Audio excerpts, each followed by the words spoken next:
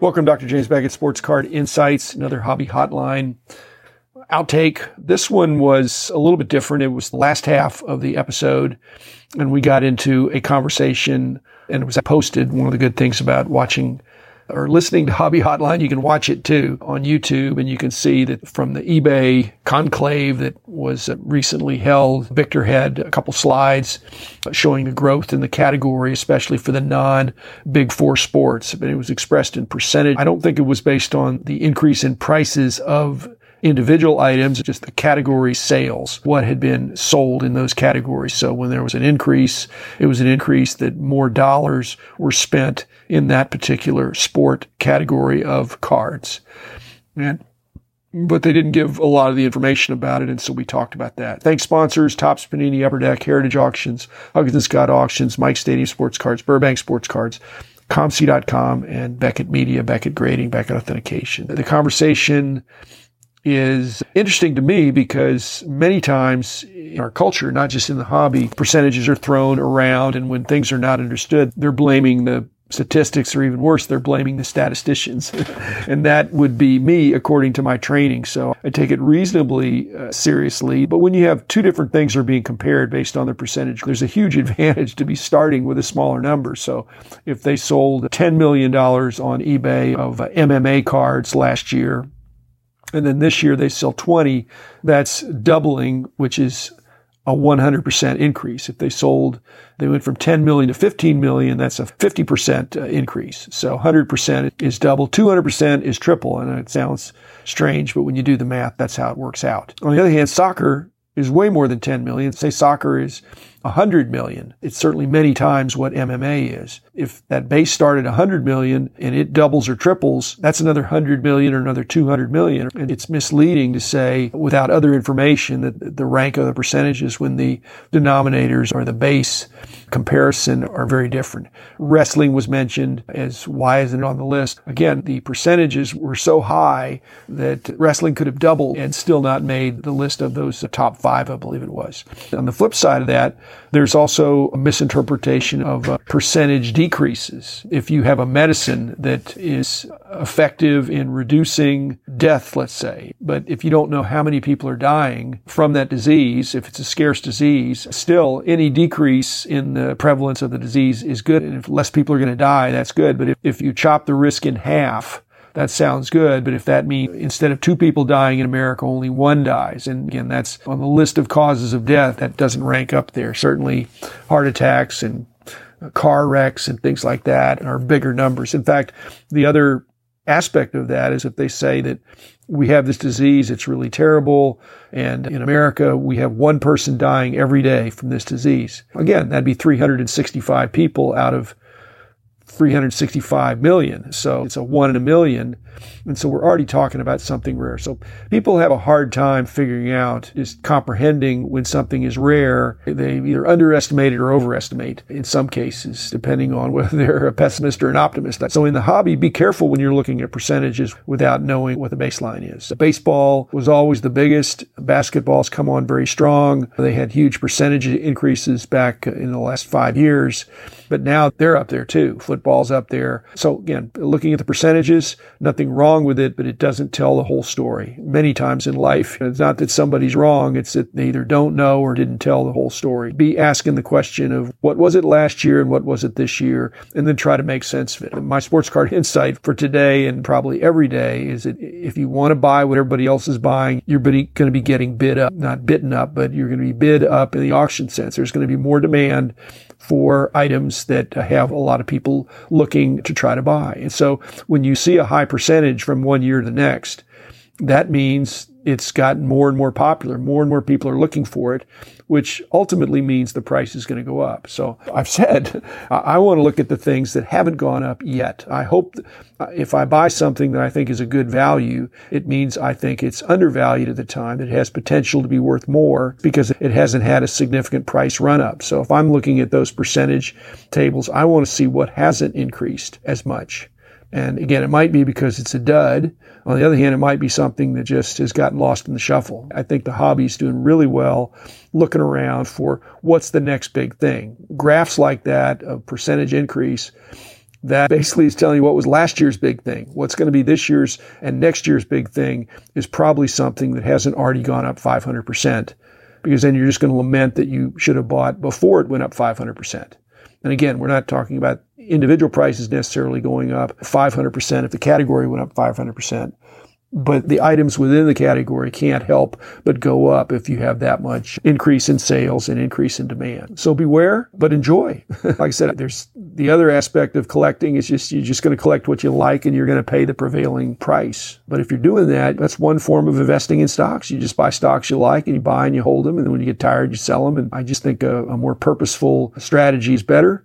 But if you're just a hobbyist that enjoys certain players and certain sports, then go for it. At any rate, here's the conversation with Victor and Brad and myself and those in the audience, the commenters and questioners that chimed in as well. Enjoyed it. Again, go to Hobby Hotline on Saturday mornings and Tuesday evenings to enjoy it as it happens. So thanks, everybody, and here it is. The laws of supply and demand don't work immediately. There's an ebb and flow of time, and really what we ought to be thinking about is future supply and future demand. And the future supply of Aaron Judge stuff, autographs, cards, whatever, is going to increase. And the demand is not guaranteed to increase commensurate with that. If Juan Soto hits 63 home runs next year, then he's the man now, or somebody else. Julio Rodriguez, it's going to be the superstar of the moment. So the future demand is not guaranteed to be sustained. That's why they say vintage with Mickey Mantle, he's not going to mess up. He's deceased now. It's not about his records. It's the person that he was and how many people idolized him as the Yankee center fielder who did all his great stuff even though he was hurt a lot. eBay Open 2022 was about a week and a half ago. It's a yearly conference that eBay does. It helps people who have eBay stores. One of their presentations was held by Bob Means, who is the director of trading cards over at eBay. He had a very interesting presentation that I think is worth a listen to. And also, I wanted to share a slide he shared on the growth of trading cards in 2021. Baseball, basketball, football, and hockey. Leaving the big four aside, these were the sports with the highest increases in growth. We see MMA with 577% growth, followed by tennis cards. Auto racing got a huge bump at 322%. Boxing cards, and then soccer cards, surprisingly to me, at only 153% increase in growth. The one that floored me the most was the auto racing cards. I'm sure that's fueled by F1. I didn't see any wrestling here. I thought there would be a big resurgence for wrestling in the last year. Yeah, especially with all the new wrestling products coming out. Boxing cards, they don't produce boxing cards anymore, not to my knowledge anyways. Tennis is probably Serena Williams and all the goals she's accomplished. For clarity, what the presentation was saying, these are the sports with the biggest growth that have sold on eBay in the last year. That's the context of what we're looking at in his chart, in his presentation. You can watch the video for yourself. To me, the most shocking was soccer, with all of the excitement, buzz, hype, whatever adjective you want to put on it in the last year, and to see it at only 153% is shocking to me. Hold on, guys. Statistics, when they only show the percentage of those 5 categories, soccer is the biggest one. It had a much bigger base, denominator, if you will, and that 153% means it went up 2.5 times. So if they sold 1 million soccer cards one year, they sold 2.5 million the next year, this past year. All those other ones above it are way less in the prior year comparison.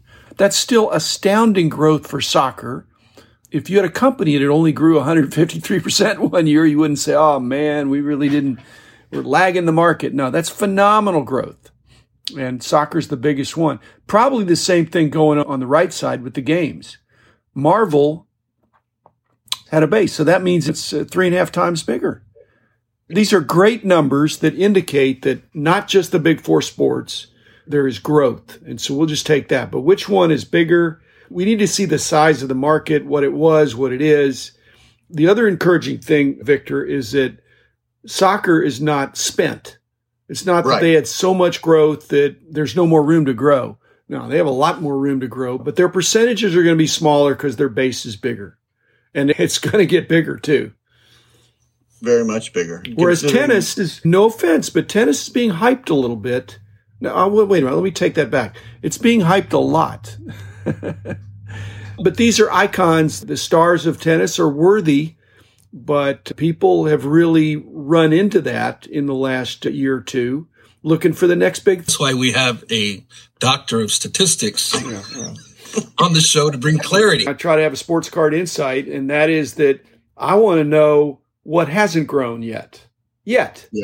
Because everything will grow if Fanatics has their way. They're going to be trying to do cards for everything. So whatever hasn't been discovered or talked about yet, that's going to be the play, not going to MMA that's already had, from the graph, a huge run-up.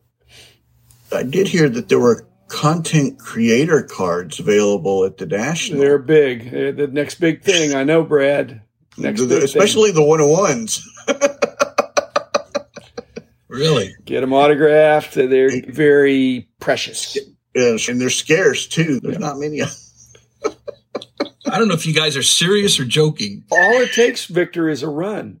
On anything, it's already we know this. Actually, we think the supply is what it is. John Newman could have run off a few more. He could have. But I don't think he did. But I'm just saying that we already know the supply is low. All it would take is that if somebody had, all you need is a run on something.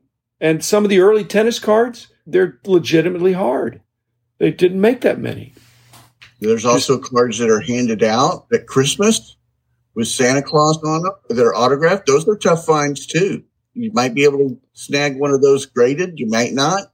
Could be a run on theirs. It might not. Life happens, man. Life happens.